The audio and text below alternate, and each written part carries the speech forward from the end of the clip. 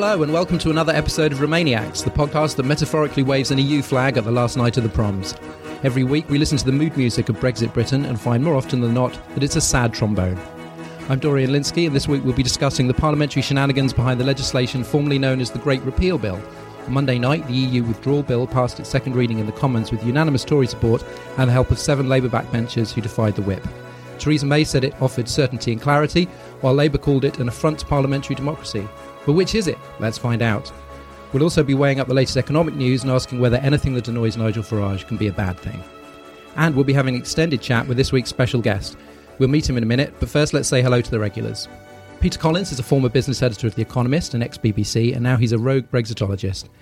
At the weekend we went on the People's March for Europe together.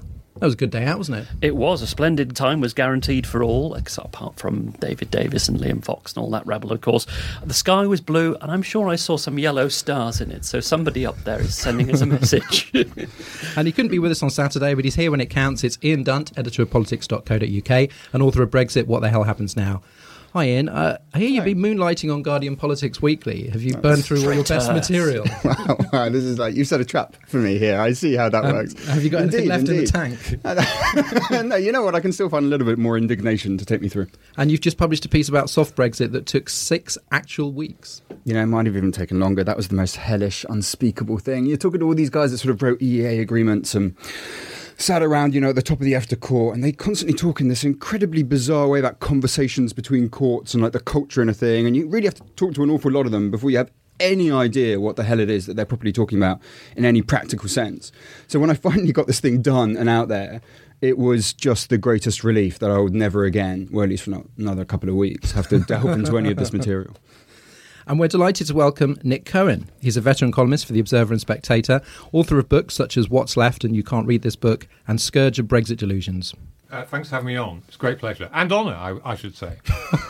That's delighted. We're honoured too. We'll be talking at length with Nick later. Before we get to the news, here's Peter with some important information. Yes, don't forget that Romaniacs now has its own YouTube channel where you can find the complete show every week, plus the occasional fun-sized titbit. Go to YouTube and search for Romaniacs, and please subscribe as well. Apple users, please subscribe via the iPhone Podcasts app or iTunes, and do your bit by leaving us a nice review and star rating. Every single one helps us to reach more people. We currently have well over 100 5-star reviews, but we'd like to have more. For example, Sister Calf says, I'm so grateful this podcast exists, being the listening highlight of my week.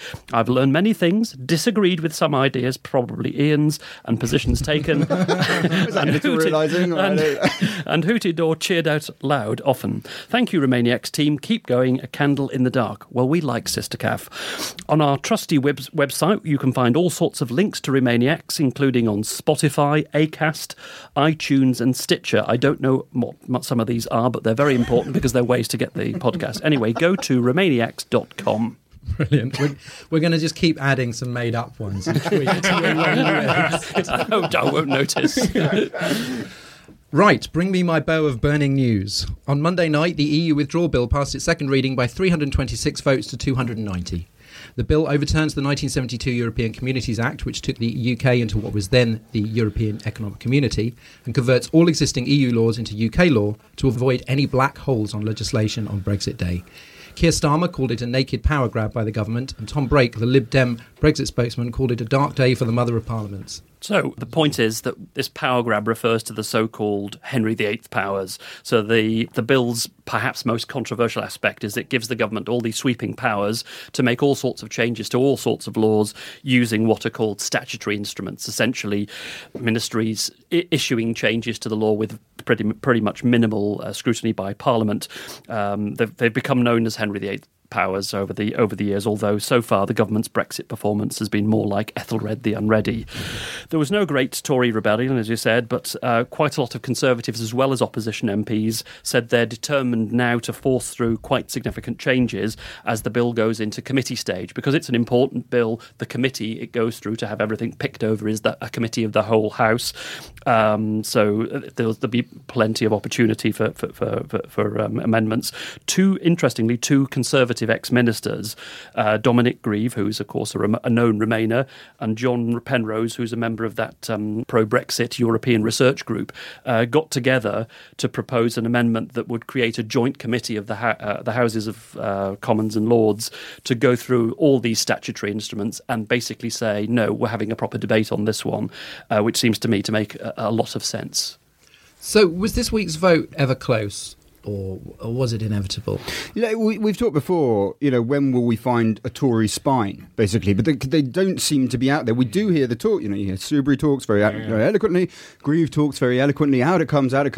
When it comes down to the votes, they do not perform. Now, and that's not just on the repeal vote. You could potentially say, look, we've got to get it through to the stage where we've got amendments. So we'll get it through to committee stage. We'll chuck in the amendments. And that was clearly what they did. They started queuing up afterwards, chucking this stuff in. The clear idea is just to, take it into an alleyway somewhere and just start slicing it up and seeing what you can do with it, as the Lords will continue, I imagine, more effectively than MPs.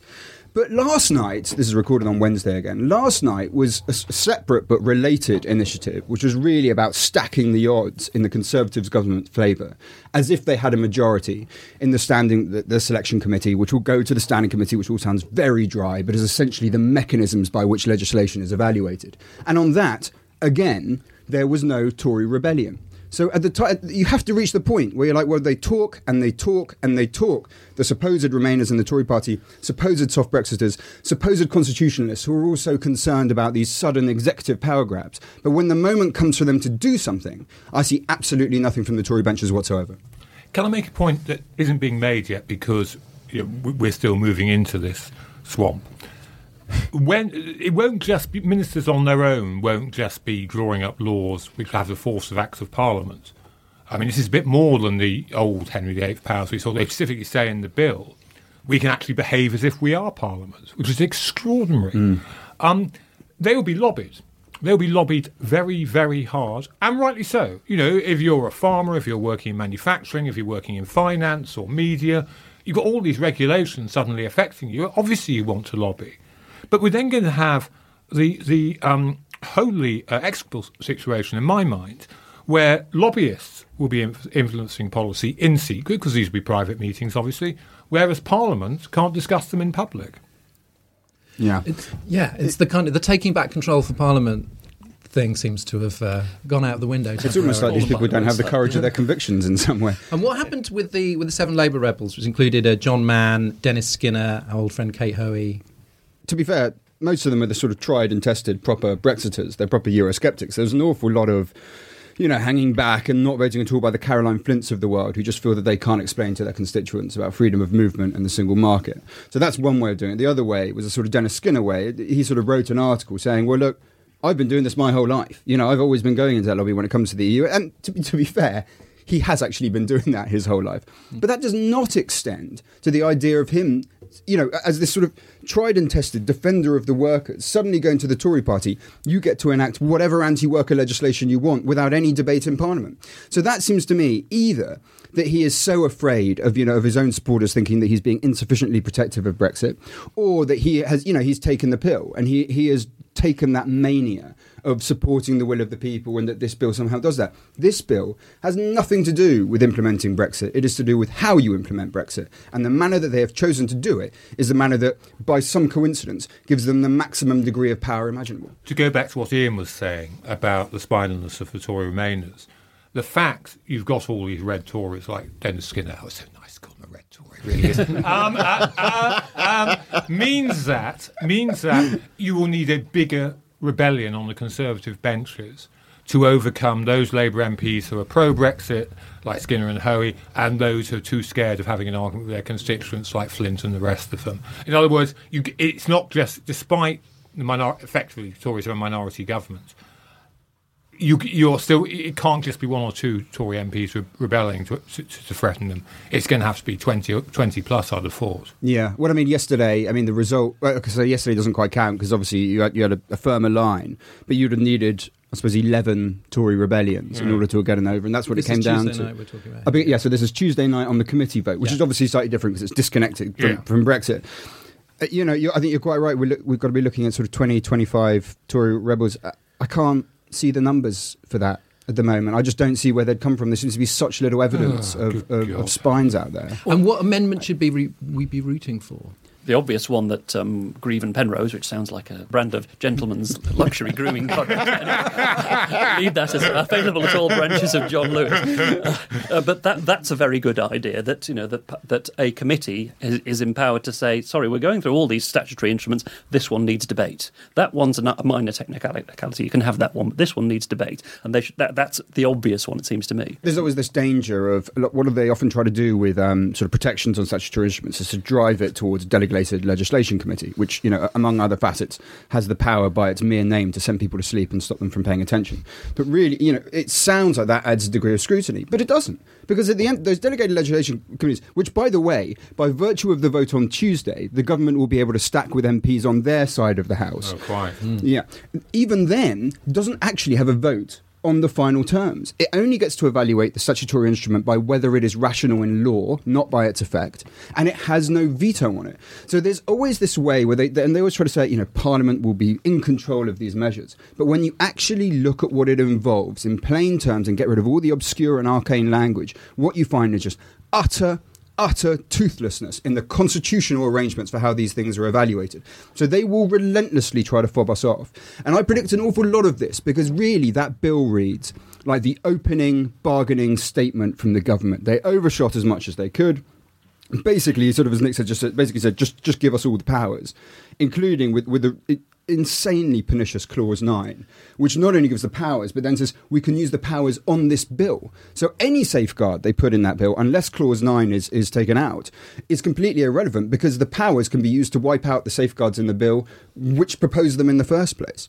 So they will now come up with all these solutions, say there'll be more, but I would advise to look very closely at the committees that they suggest and what they entail, because most of the time they're not worth the paper that they're written on. And what about the intervention by the ever-popular Tony Blair and Lord Adonis, suggesting that a possible compromise in which France and Germany offered Britain prospect of staying in the EU, but with stricter immigration controls? So it's sort of, it's basically going, look, this was a vote about immigration and freedom of movement, and if we can get concessions there, maybe we don't have to do all the other stuff. I may have to ask the audience to retreat to a safe space before I say this, but Blair has a point. His argument has always been, and the argument of a lot of people who actually understand diplomacy, understand the world, unlike the government, which has virtually one reason our diplomats are in such a mess, is diplomats don't just operate on their own. They talk to ministers. The minister say, it's okay, I know so-and-so, he's Prime Minister of Sweden, or I know Macron of France, so we're friends, we can cut a deal. None of that. There are no contacts. And Blair, the point has always been made is, after the referendum, what May ought to have done is, first of all, just gone to the EU and said, right, we've had this, immigration is a massive issue, for good reason, can I say. We've had one of the biggest immigration movement of people into Britain in our history. What can you give us? You thought Cameron was bluffing or he was going to win anyway. It didn't matter. What can you give us? I think it might be too late now, but I mean, of the many, many diplomatic, what's this horrible American word?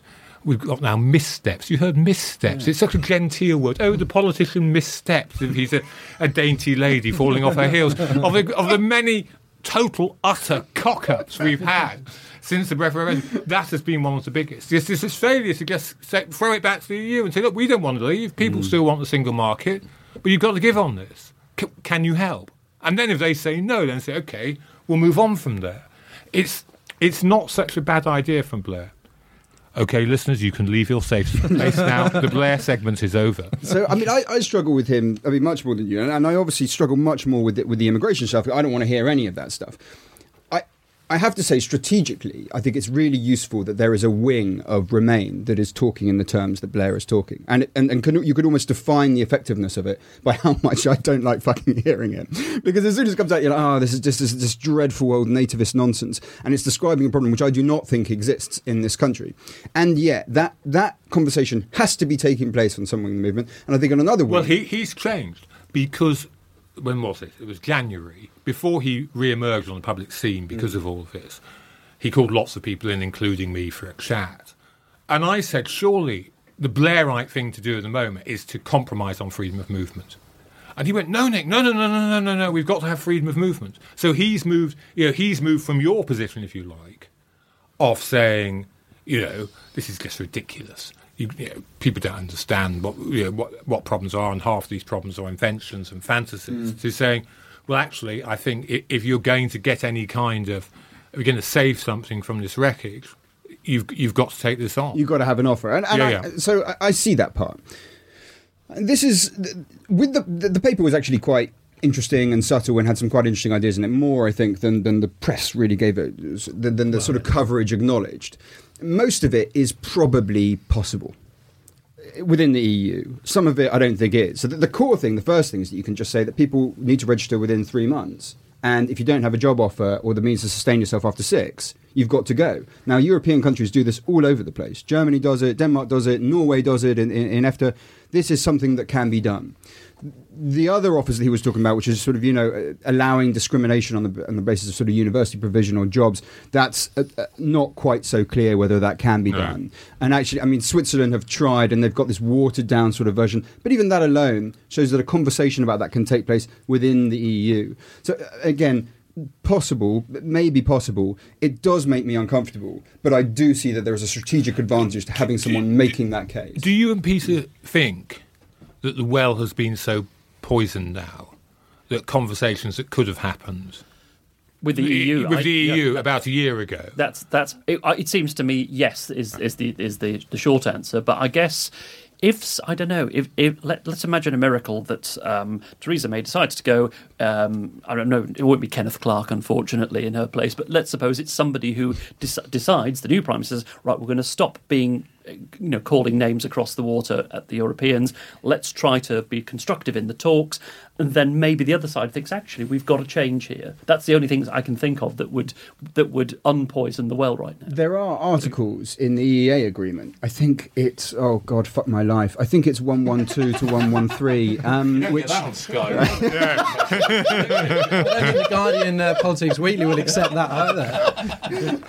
It's Ian Uncut. So I think it is 112 and 113. But correct me if I'm wrong.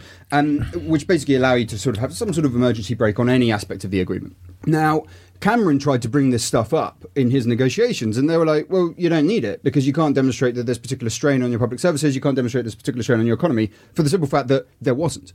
Now, the question then becomes, if, assuming we went for some kind of soft Brexit, in the EEA, are they going to have a strict legal interpretation of that article? Or actually, would they possibly have a more political, relaxed approach, going, well, actually, you want this to happen, we can kind of make this happen, let's see what we can offer you, and have a little bit of horse trading there. Now, I suspect that might be possible, that more political attitude towards it, if the British team had a more constructive, positive attempt to try and create something that they were aiming for. But right now, when it's just this sort of nativist shit throwing, then obviously the Europeans are going to keep back on that very strict legal interpretation. Whether a difference, in the British approach would change things is yet to be seen, because of course there is no sign of a change in the British approach. Moving on, Peter has some economic news. Yes, and it's great. Well, two things. First of all, the latest trade figures show Britain's trade deficit going up, getting worse in the most recent quarter. That's despite this big fall in the pound that was supposed to have boosted our exports. The second thing is a study by the Institute of Government, which goes through all the horrors that are awaiting British businesses if we leave the customs union. The thing that jumped out to the headlines was the fact that just the extra cost of filling out customs declarations could easily top £4 billion a year. Then on top of that, there's all the other stuff that it gets listed in this report that could cost businesses a lot of money. When lorries are halfway up the M1 queuing to get in and out of Dover, all those orders that will be lost, all the perishable goods that will perish, all the costs of hiring the extra staff to deal with the customs inspections. We don't even know, of course. They didn't try, and we can't even put a cost on all of that stuff because we don't know what our eventual trade arrangements. I think I can put a cost on it. Go on. It'll all add up to 350 million a week. Well, indeed. And I have more authority for saying that than bloody Boris Johnson did. It sounds perfectly plausible, although it'll probably be 350 million a day, more like it. Will a transition period help? Well, it depends what you do in the transition period. We're talking about 2 or 3 years. And if you remember, the government is already setting up this whizzy new customs computer system that they started on pre-Brexit to basically make the existing trade with the non-EU countries a lot easier for businesses. That is looking like it's in trouble, like all big government IT projects. They're depending on an even whizzier version, which they conjured out of nowhere in one of their recent papers, that will make everything possible to trade with the EU smoothly and so on. So where is this computer system? It's not going to appear in 2 years or 3 years, maybe in 10, but is anybody talking about a 10-year transition? I was having dinner with some trade negotiators the other day, and they were, literally laughing at the position papers were the butt of every joke, those who had read it. They couldn't have been more abject scorn in their approach to the stuff that was being suggested. Of course, especially all the stuff about having some kind of customs membership where we would impose one level and then we track goods to the thing. They're literally falling over themselves laughing at dinner tables and with over these ideas. British or EU trade negotiators? No, these guys are mostly sort of freelancers, so they've worked for the EU, right, who they had very little good things to say about. It's not as if they enjoy doing trade deals with the EU. Maybe they're just misanthropes. Well, to be fair, I'm sure they think of themselves as gunslingers roaming the world. Australia one day, Canberra, Canada the next. If only they were in charge, everything would be great. They actually had a good saying for what it was like negotiating on behalf of the EU in a trade deal, which is, imagine being in a car with 28 mothers-in-laws in the back seat, and they've all got their own break. And so, obviously that is how I guess it feels for them. But the other side of that is that is a democratic structure, a rule-based structure in which to do this stuff, unlike the horse trading bilateral stuff that we will see via Donald Trump. But nevertheless, on the customs stuff, it was clear from very early on, the reports that came out during the referendum and immediately afterwards said billions and billions of pounds a year, and most of that isn't really tariffs. Most of that is country of origin. If you're BMW, right, and you've got to charge an extra 10% on the product, it doesn't really matter. You're selling a BMW. Most people that buy a BMW could handle another 10%. But the point where you have all of these extensive bureaucratic requirements that change the fundamental way that you operate and what you need to show, you have to show where the origin comes from for every component part of a product like a car. That is a completely different kettle of fish and something that really clogs up your economy in a way that you simply can't get rid of. We know it's absolutely disastrous. They keep on pushing towards it. I can't see any way out. And in fact, some people in Brussels think it's already too late on the customs union stuff, because you've got to leave the customs union in order to rejoin. Whichever way we do it, they'd need a bespoke customs arrangement for us to fit in. It looks absolutely horrific, and it's very hard to see how we're going to avoid it. No wonder you enjoyed hanging out with those trade negotiators. They're miserable. The sheer fucking glamour of it.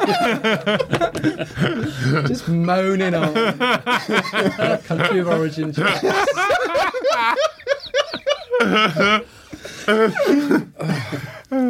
Finally, the last night of the proms, traditionally the most Brexity night of the year, took a surprising turn after Remainers handed out 7,000 free EU flags, almost 3 times as many as last year. TV personality Nigel Farage, who had promised a counterattack of Union Jacks but failed to deliver flag wars, was predictably disgusted. And if Nigel's sad, then we're happy. Now, Nick, I'm sure I saw a tweet from you a few weeks ago about something else, to the effect that the culture wars ruin everything they touch. Yeah. And that on sides. Is this a sort of special case because it is inherently it is become a political event and an event about nationalism? Well, people used to say about the English culture, I'm quite specifically talking about England here, not confusing England and Britain. The English nationalism was low-key, it was tolerant, it was accepting. Last night of the proms was soft and gentle, not armies marching down streets, goose-stepping, or tanks parading in Red Square or North Korea, nothing like that at all. And it was all a bit of a joke. Now that, as I said the other day, is in itself a nationalist boast. We are so self-confident, we're so relaxed, we're so cool, we don't even have to do all this stuff other countries have to do. But on the other hand, it was a nice thing about England, something worth defending. At the proms for years and years and years, they've had, the singer singing Rule Britannia could be from Germany or France or Finland or wherever, as a conductor could. You could wave any flag you wanted.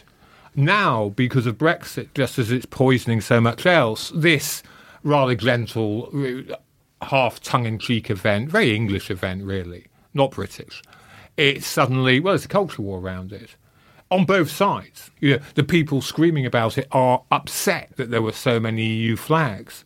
And it does show how culture wars poison. That something as, just a bit of fun really, last night at the proms suddenly becomes politicised. What culture war means in effect is the everyday becomes politicised. You have to take a position on things you never thought you had to take a position on before.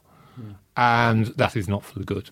And we had that with Big Ben recently as well. That suddenly, I'm afraid I just stopped bloody caring about that problem. When the whole, what was it, Andrea Leadsom and Big Ben, I thought, do I go into this? Realistically, at my age, how many years have I got left? How many great novels and films have I not read or seen? Let's just leave this one.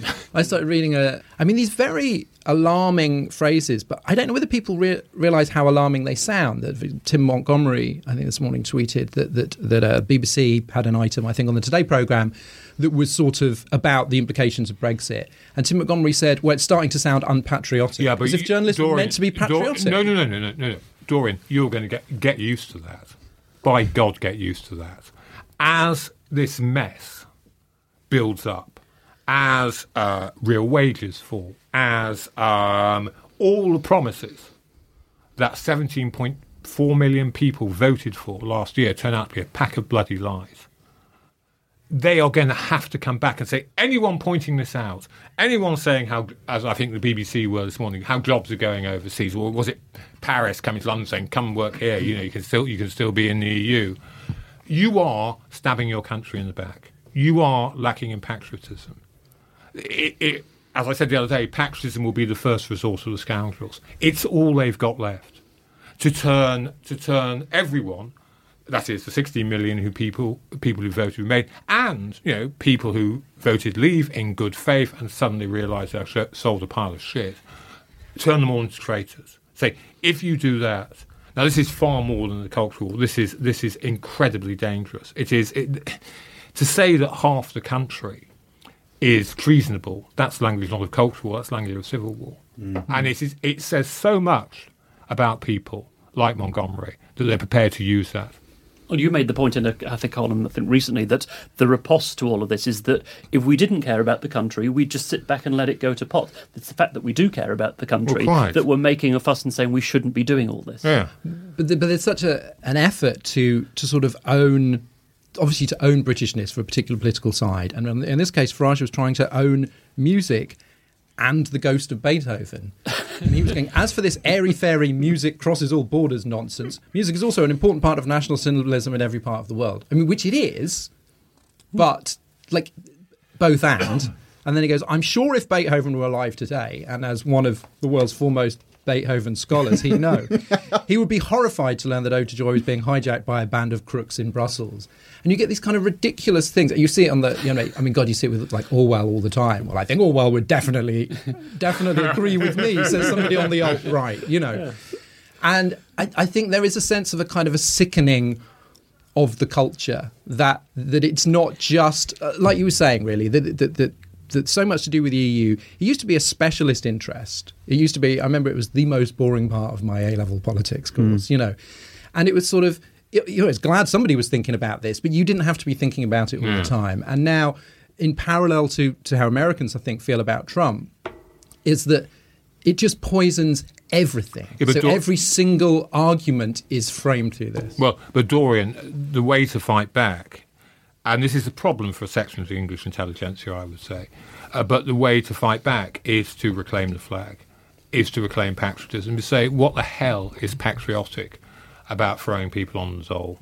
What the hell is patriotic about tearing up our European alliance at the very moment that dangerously unstable President of the United States is the alternative? What is unpatriotic about making the country poorer? What is patriotic? What is unpatriotic about going ahead with a decision that will lead to higher taxation and poorer public services? Yeah, that's not patriotism.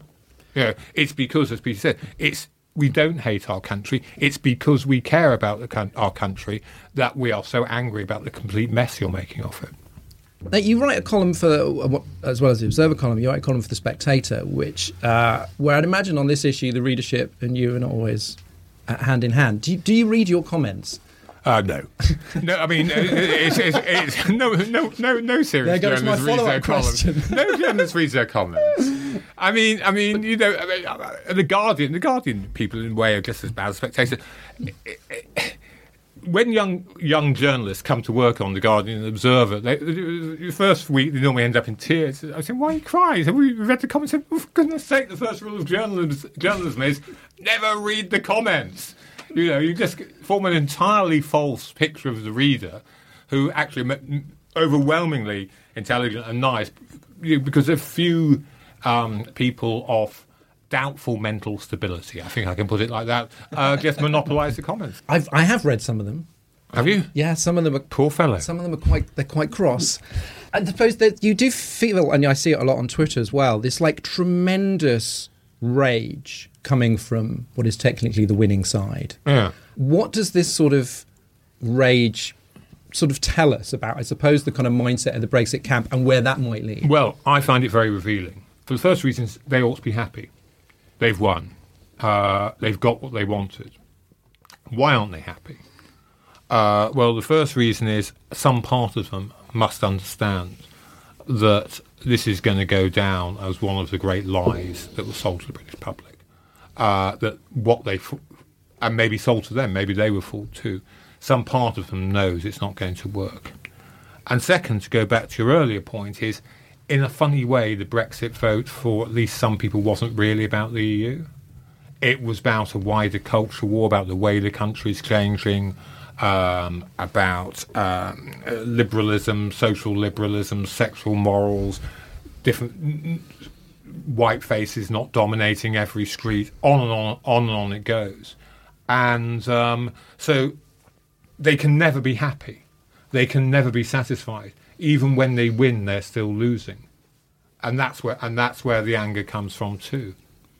And like you were saying earlier, there is this danger, therefore, of a kind of, if anything goes wrong, of this sort of a stab in the back myth. Yes, they can't blame themselves. So yeah, I've been saying it from the start because, and it's easy to just pick on Nigel Farage, but it wasn't just Nigel Farage. It was Boris Johnson. It was David Davis. It was Michael Gove. It was the Daily Telegraph as well as the Daily Mail. In other words, supposedly mainstream conservatives who did not think this through. That's the kindest. Let's say they lied. Okay, they didn't think through because they had thought this through. They wouldn't have done it. If they had thought through the consequences of Brexit, they wouldn't have done it. So what happens when reality bites? Do all those people hold up their hands and say, "Oh dear, I'm really sorry, I got this totally wrong. Actually, we should probably just stay." There is a huge opening because the very complexity of Brexit will lead to massive disappointment. Because what they said will be over in, they talked it could be over in a few months. You still see people interviewed on the TV saying, "Oh, I thought we'd left already." What? Do you not read Ian Dunn? This is going to take a decade. This is going to suck all the oxygen from the room. The great problems and the many problems facing our country, 99% of them have nothing to do with Brexit. They will not be addressed. Because all the energy, the entire civil service will be trying to make this clapped-out vehicle run. And as that disappointment builds and the disillusion builds, instead of the people responsible holding up their hands and admitting, so there's a huge possibility for saying, well, the elite, well, the establishment about, well, the BBC ran a story that was unpatriotic. It's the BBC's fault. I think there is a market there. I think if Johnson, who clearly is being briefed against by all his colleagues, not just his opponents, if Johnson wants to confirm the worst opinion everyone else has of him, and I think he does, if he wanted to spin out of the government and launch a hard Brexit attack, the people have been betrayed, the establishment have stabbed back, that's why the land of milk and honey is not here. There's an opening for it. Obviously, we're sort of on one mind on this issue in this room. But there is I think you were critical in that piece about patriotism recently, of the kind of the AC Grayling tendency, the cancel Brexit, the dangers of sort of denying democratic will. Yeah. It wasn't so much cancel Brexit I was critical of, but the people who go around saying, "Oh, well, the referendum wasn't binding. Oh, well, only They lump together the non-voters with the people who voted and say only 33% or whatever voted Brexit. We can ignore this. That is hopeless. It is undemocratic. They certainly wouldn't say it if the vote had been the other way round. They wouldn't say, oh, well, the decision to stay in the EU wasn't binding, we can still leave. It's in intellectual bad faith. But it's also the only way this is going to change is same problem the Democrats have in America of overturning Trump. You've got to split your opponents in two. You've got, on the one hand, the hard right ideologues. You're never going to convert them. On the other, you've got millions and millions of perfectly decent people who voted for people or positions you don't like, and you've got to try convert them. You cannot possibly convert them if you say, we don't count your votes. We don't even recognise what you did in June was valid. They'll just get the huff and go. There's always that sort of sense of you've got to have fair play at this point. And you're right that, the stuff about saying it's advisory is cheating. Yeah. And the stuff that's saying, well, you haven't counted the non-voters. I mean, it's not like in a general election anyone counts them either. That's also cheating. In some senses, everyone in this room, we voted Remain. Well, OK, we lost. It's the people who voted Leave who matter. The people who voted Leave you have to convert. And you're not going to convert them. Or the people who didn't vote. You're not going to convert them by saying, we don't even count your vote because we didn't like it. We're not going to convert them by saying you're all racist, because leaving everything else aside, it's not true. You convert them by having a civilised argument. Where do you come on this sort of emotion rationality thing? The thing that's often sort of held up against people like me that have been banging on about, the trade or whatever, is, well, fine, but you don't want to debate that way. And, the sort of Leave, you guys loved it when people were trying to refute them. They just said, well, this is a fundamentally emotional debate that we're having about identity. As you sort of alluded to with the stuff around the culture war. It's just... It seems to me like that must be true, but then the only answer to that is to wade into a culture war, and that seems dangerous in and of itself. It's horses for courses in.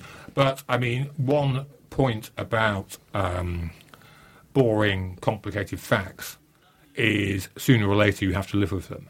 A colleague was saying to me that Dominic Cummings of the Leave campaign knew the 350 million figure a week was a lie, but he wanted to put the lie out there because then people would stand up and start saying, but that's not true. The Office of National Statistics ordered you to take this down and all that, because then the debate was all where he wanted it to be. He didn't care that he was being exposed as a charlatan. He just wanted the emotional debate, because we still did give, in the narrow sense, more money to the EU than we got back if you exclude all the trade and everything. So he wanted there. He wanted on the emotional thing of foreigners taking the money. On the other hand, that will be on Boris Johnson's gravestone. It will be on Michael Gove's gravestone. It is just a brass-necked political lie. So what you've got to do is keep emphasising now, where extraordinarily we were just getting out of the 2008 crash. Working people were just about seeing real wage increases. First time since 2005, actually, because it started before the crash. And then bloody Brexit comes along. The pound sinks through the floor, inflation goes up, particularly food inflation, which hit the poorest hardest because, sends a great portion of their budget on food. It might be boring, it might be factual, it might be very emotional to say, Brexit has done this to you. And actually, you can get quite emotional about it. You can get quite angry about it. So, we're in a different world from the world of a referendum. We're in a world where the people who bought this have got to be held to account. And one thing that worries me about the Labour Party is that it's pathetic at holding them to account. It should be hammered home every day. David Davis got away in the Commons, or said in the Commons the other day, I never promised that Brexit would be easy. Yes, he did. Like literally those words. I mean, yes, he did. And because the Labour Party is such a shambles, normally, before Corbyn, you've had the Labour Party on to you saying, right, Nick, I've got 50 quotes of David Davis saying Brexit will be easy. Do you want them? We're giving them to everyone. Nothing like that. There's no kind of proper oppositional fight back against this. But still, it's got to be done. Well, we're going to talk a bit more about how this affects the parties after a quick commercial break for Peter. Yes, pot noodle, it's the ideal snack for a working newspaper column. No, wrong script. Life isn't all about cheap flags and trade deficits, it only feels like it. There's also music, films, books and television. Our sibling podcast, Big Mouth, is the pop culture talk show that asks some of Britain's best writers to weigh up the most interesting new releases. There's a new episode every Saturday morning. This week the team are discussing, among other things, the new mega box set of David Bowie's Berlin period albums. You can find Big Mouth at audioboom.com/channel/bigmouth. It's the Great Escape. So we were just talking about Labour there, and Ian, I think, suggested the other week that the secret to the kind of Labour position in Europe, there were kind of two things. One was that it was largely about domestic political strategy. Two, that Corbyn is not a hardcore Eurosceptic and doesn't actually just care that much and has other kind of issues on his plate that he would rather concentrate on. How do you explain kind of Labour's position at the moment? Dear God. Right. Corbyn and McDonnell. No one talks about McDonnell. He seems to sort of disappear. So they seem to have locked him in the cellar for the time being. They are anti-you, but they're sort of anti-everything. So Ian's right in the sense of if you go back through the Morning Star and the Socialist Worker, these are papers that best reflect Corbyn and McDonnell's views. They're anti-EU because they're just, they're Marxist-Leninists. They're anti-everything. Western, but it's not a huge cause for them. It's not like trade union rights or Chavez's Venezuela or Cuba or whatever. But they just are. Of course, they're anti-EU. So there's that. I mean, the poor old dear doesn't seem to understand it. Corbyn keeps saying we can remain a member of the single market. You can't be a member of the single market if you leave the EU. Well, yes, you can. Norway is. The real problem is this. Theresa May should not be Prime Minister. She is so weak. You have Liam Fox, who, by any standards in politics, is a minister waiting to be exposed. Boris Johnson again. David Davis, who I've got far more time for, but again, everything he sold the public is turning out not to be true. But you have this paradox of because of the Corbyn-McDonnell leadership, they're not being attacked. I mean, Keir Starmer's doing his best and made some important changes maybe you want to talk about. But one of the staggering things is you have Corbyn take over the Labour Party in 2015 and they say, and you think to them the worst thing in the world is a Tory. They accuse everyone of being a Tory. Anyone who disagrees with on the left is a red Tory or you're doing the Tories' work. When it comes to fighting actual Tories, they're hopeless at it. They don't do it at all. Not a single minister has been forced out of office by an opposition campaign or attack since 2015. Now, you go back to the 1990s when Blair and Smith were laying into John Major's government, or from 1997 to 2010 when Conservative opposition were very successful at, say, driving Labour Home Secretaries out. David Davis used to do it almost yearly. They don't know how to do it. So whatever else Boris Johnson or Liam Fox are worried about, whatever else is keeping up at night, it is not the fact that Emily Thornberry is going to just destroy them in the Commons and make their position untenable. So it's almost like they go on about Blairites and things like that, but they have triangulated with the Tories on Brexit, in a way Tony Blair hasn't.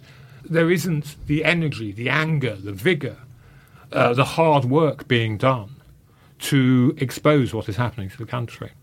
Well, if you say, the case against the current leadership is, on this issue is one, this sort of like lack of kind of parliamentary street fighting nous. Which matters. Yeah, exactly. Well, particularly if you sold yourself to Labour Party members of, we will take the fight to the Tories, unlike these horrible centrist compromisers, they can't fight the Tories at all.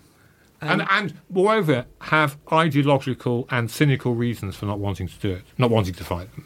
But given that you were saying that a large part of Brexit was this sort of anti-elitist moment, given Labour's unexpectedly strong performance in the election, do you think that a alternative Labour leader that was associated with, the old guard, was associated with elites, they might be better at, like you said, kind of messaging, sending things out to journalists, putting pressure on ministers. But do you think that they would be doing better with the public at this particularly sort of volatile moment? Because it is wider than Corbyn and McDonnell. It is far wider. I think you or Ian mentioned Caroline Flint. There are a lot of Northern and Midland MPs who just are frightened. They're frightened that if they have an argument with their constituents about this, they could lose their seats. So they are not kicking up a fuss. Often people from the right of the party. So Labour is, in some sense, just scared. It did very well at the election by appearing to be an anti-Brexit party in London and Oxford and Cambridge and Brighton, and a pro-Brexit party in the Yorkshire Mill towns. how it might get away with it politically. I mean, you can see that. I mean, I think it's in more difficulty because if Theresa May had a majority, all the focus would be on her. Because she has no majority, there is focus on Labour. But what it means is that Yorkshire MPs, Lancashire MPs, Welsh and Midlands MPs are not going to talk to their constituents about this. They're not going to point out how their constituents have been misled. They're not going to point out how this is going to go wrong.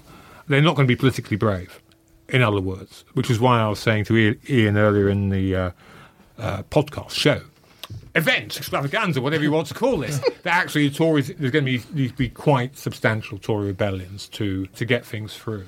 So politically, because of the triangulation Corbyn has tried to do with the Tories on so much, and because of his lack of interest, that is not just a problem with the far-left leadership of the Labour Party. It goes way, way beyond into MPs for working-class constituencies all over Britain. Out of interest, what do you think a sort of more centre-left leadership of the Labour Party would have done in this sort of scenario? Like if it had been Liz Kendall that had won, or if it was still Ed Miliband? Or something? Well, I think they would still have had problems. But here's my difficulty with the way they're behaving. One way or another, this argument is going to be sorted out by the spring. If the economy is in dire straits at the spring, I think the political situation will look very different. How can Labour, perhaps with Keir Starmer, perhaps being tactically clever by allowing Keir Starmer to at least wave a quavering voice and make the odd oppositional point, and Labour could benefit from that. But the fact that the Labour Party has been such a mess, and is, to be fair to it, hugely divided within itself, as divided as the Tory Party, possibly more so, again, it does leave the space I was talking to you earlier for a far right-wing stag-in-the-bat myth to gain currency, because it's not. You watch Prime Minister's questions and you see Theresa May, just a crippled Prime Minister, a Prime Minister, who shouldn't be there. You see the government, a great international crisis for Britain, as big as Suez, I would say, certainly. And the leader of the opposition never asked a question on it. Now, you couldn't imagine Hugh Gaitskell in 1956 confronted with Anthony Eden's lies about Suez, saying, you know what, I'm going to ask about social security or council house building. In politics, it might not be the agenda Corbyn wants to talk about. He wants to talk about redistribution of wealth and benefits, and good, actually, I'm glad he is. But, in politics, you have to deal with what's in front of you. The idea that you can be clever and sort of avoid this or just let Keir do a bit there, I don't buy that. Well, do you think, because so much of it does seem to have been delegated to Keir Starmer, and he seemed to get kind of a good change of policy or clarification of policy. Yeah. Are you impressed? Do you think he's the right man in that? I am impressed, and I'm impressed by what you don't see as well. I'm sure he had to do an awful lot of politicking to get Labour to once again, actually behave like an opposition and not the red Tories they are under Corbyn. Please keep that in. I just want to say it again and again and again. But that's not the same as an opposition when presented with huge open goals. You don't even have to say we reject Brexit to start pulling apart how the public, including your own constituents, were lied to. All we're getting at the moment is some waffle about a pro-jobs Brexit. A colleague of mine on The Guardian said yesterday, but Brexit's going to mean lots of jobs are lost. What is a pro-jobs Brexit? It doesn't exist. You have to be clever politically. They're in a very difficult position, the Labour Party, and that would have been the case whoever was leader. But because they're not smart, because they're not concentrated on the national crisis, then it's worse than it would have been under any other leader. It's funny, I think almost the most effective word they could have in the way that they approach Brexit is the word shambles. It doesn't need to be Brexit's a bad idea in and of itself. Just saying you've made an absolute shambles of this. The manner the Tories have done it has been completely cack-handed and inept. And that seems to me to be pretty powerful in a way of sort of dodging an awful lot of the dangers that they have. If you think one of the problems Labour had, and it still has, particularly with John McDonnell, is you're just incompetent. It's not ideological, left-right, we don't care about this. We can't trust you to manage the country, to manage the shop. Well, exactly. Look at what the May administration is doing. Again, that's not being hammered home.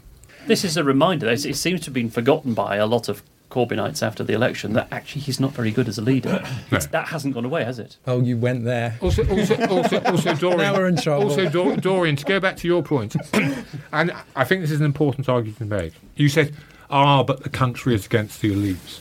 Yeah, but who is the elite now? The Brexiteers are the elite. They're in control. They have the power. Now, I know societies have multiple elites, but if the people in power want to pretend we're not the elite, I mean, there's no elite in political history that hasn't had control of political power. They are in control now. They must be answerable. I mean, Trump uses the same language in America. Hold on a second. You're president, and Republicans control the House, the Senate, and all the Supreme Court nominations. But Saturday Night Live is the elite. You are the elite now. So what is being missed is the ability to turn anti-elitist rhetoric on the new elite, and what is being missed is the far older parliamentary and journalistic duty of holding them to account, because they are in power. What else are we meant to do with them apart from hold them to account? Well, finally, along with sort of pretty much every other political columnist, and I think everyone in this room, you underestimated Corbyn's pull at the ballot box this time. Do you think he'll make it to number 10 next time? That's a good question. He could. I mean, for the very reason we were just talking about, because this government is such a mess, because it's embarked on a political project of Brexit which is doomed to fail. Well, which doesn't mean that we won't leave the European Union. We will, as things stand, but it will just be a national disaster and will be seen as such. And because it is a national disaster, it will pull apart the Tory party. More than the Labour Party, even the divisions in the Labour Party are just as great. They are in opposition. So there's not the same pressure on them. So that could be fun. We could have Brexit followed by John McDonnell as Chancellor of the Exchequer. Marvellous. Buy gold and ammunition, I say. Onwards. Finally, I went on the People's March for Europe on Saturday along with Peter, Ros Taylor, our producer Matt, and some children, because I believe that children are our future. Teach them well and let them lead the way. If you missed it, there's a mini podcast with interviews from the march, including Labour MEP Seb Dance. And that's on our usual podcast feed. And that's the end of the show. Thanks to Ian and Peter, as always, and to our special guest, Nick Cohen. Nick, what are you working on at the moment? Are you still deep in the Brexit trenches? Or are you... I'm trying to write a book. But not about this. I'm trying to write sort of about this. I'm trying to find a way of writing about the cynicism of populism, about elitists using the language of revolution and anti-elitism, and find a way to put that all together. I'm a long way from getting there. But, Fantastic. I'm on the journey, as I believe they say these days in the media. Remember, you can hear this podcast and all of our back catalogue at audioboom.com/channel/Romaniacs-podcast, and you can find links to all the places you can hear the show at romaniacs.com. And this week's sign-off is in Italian. It comes from listener Adam Steinhardt. Ciao a tutti, ci vediamo settimana prossima. Buttiamo Boris Johnson nel Mediterraneo. Tweet us your translations, and we'll see you next week when our guest will be Romaniacs Hall of Famer Gina Miller.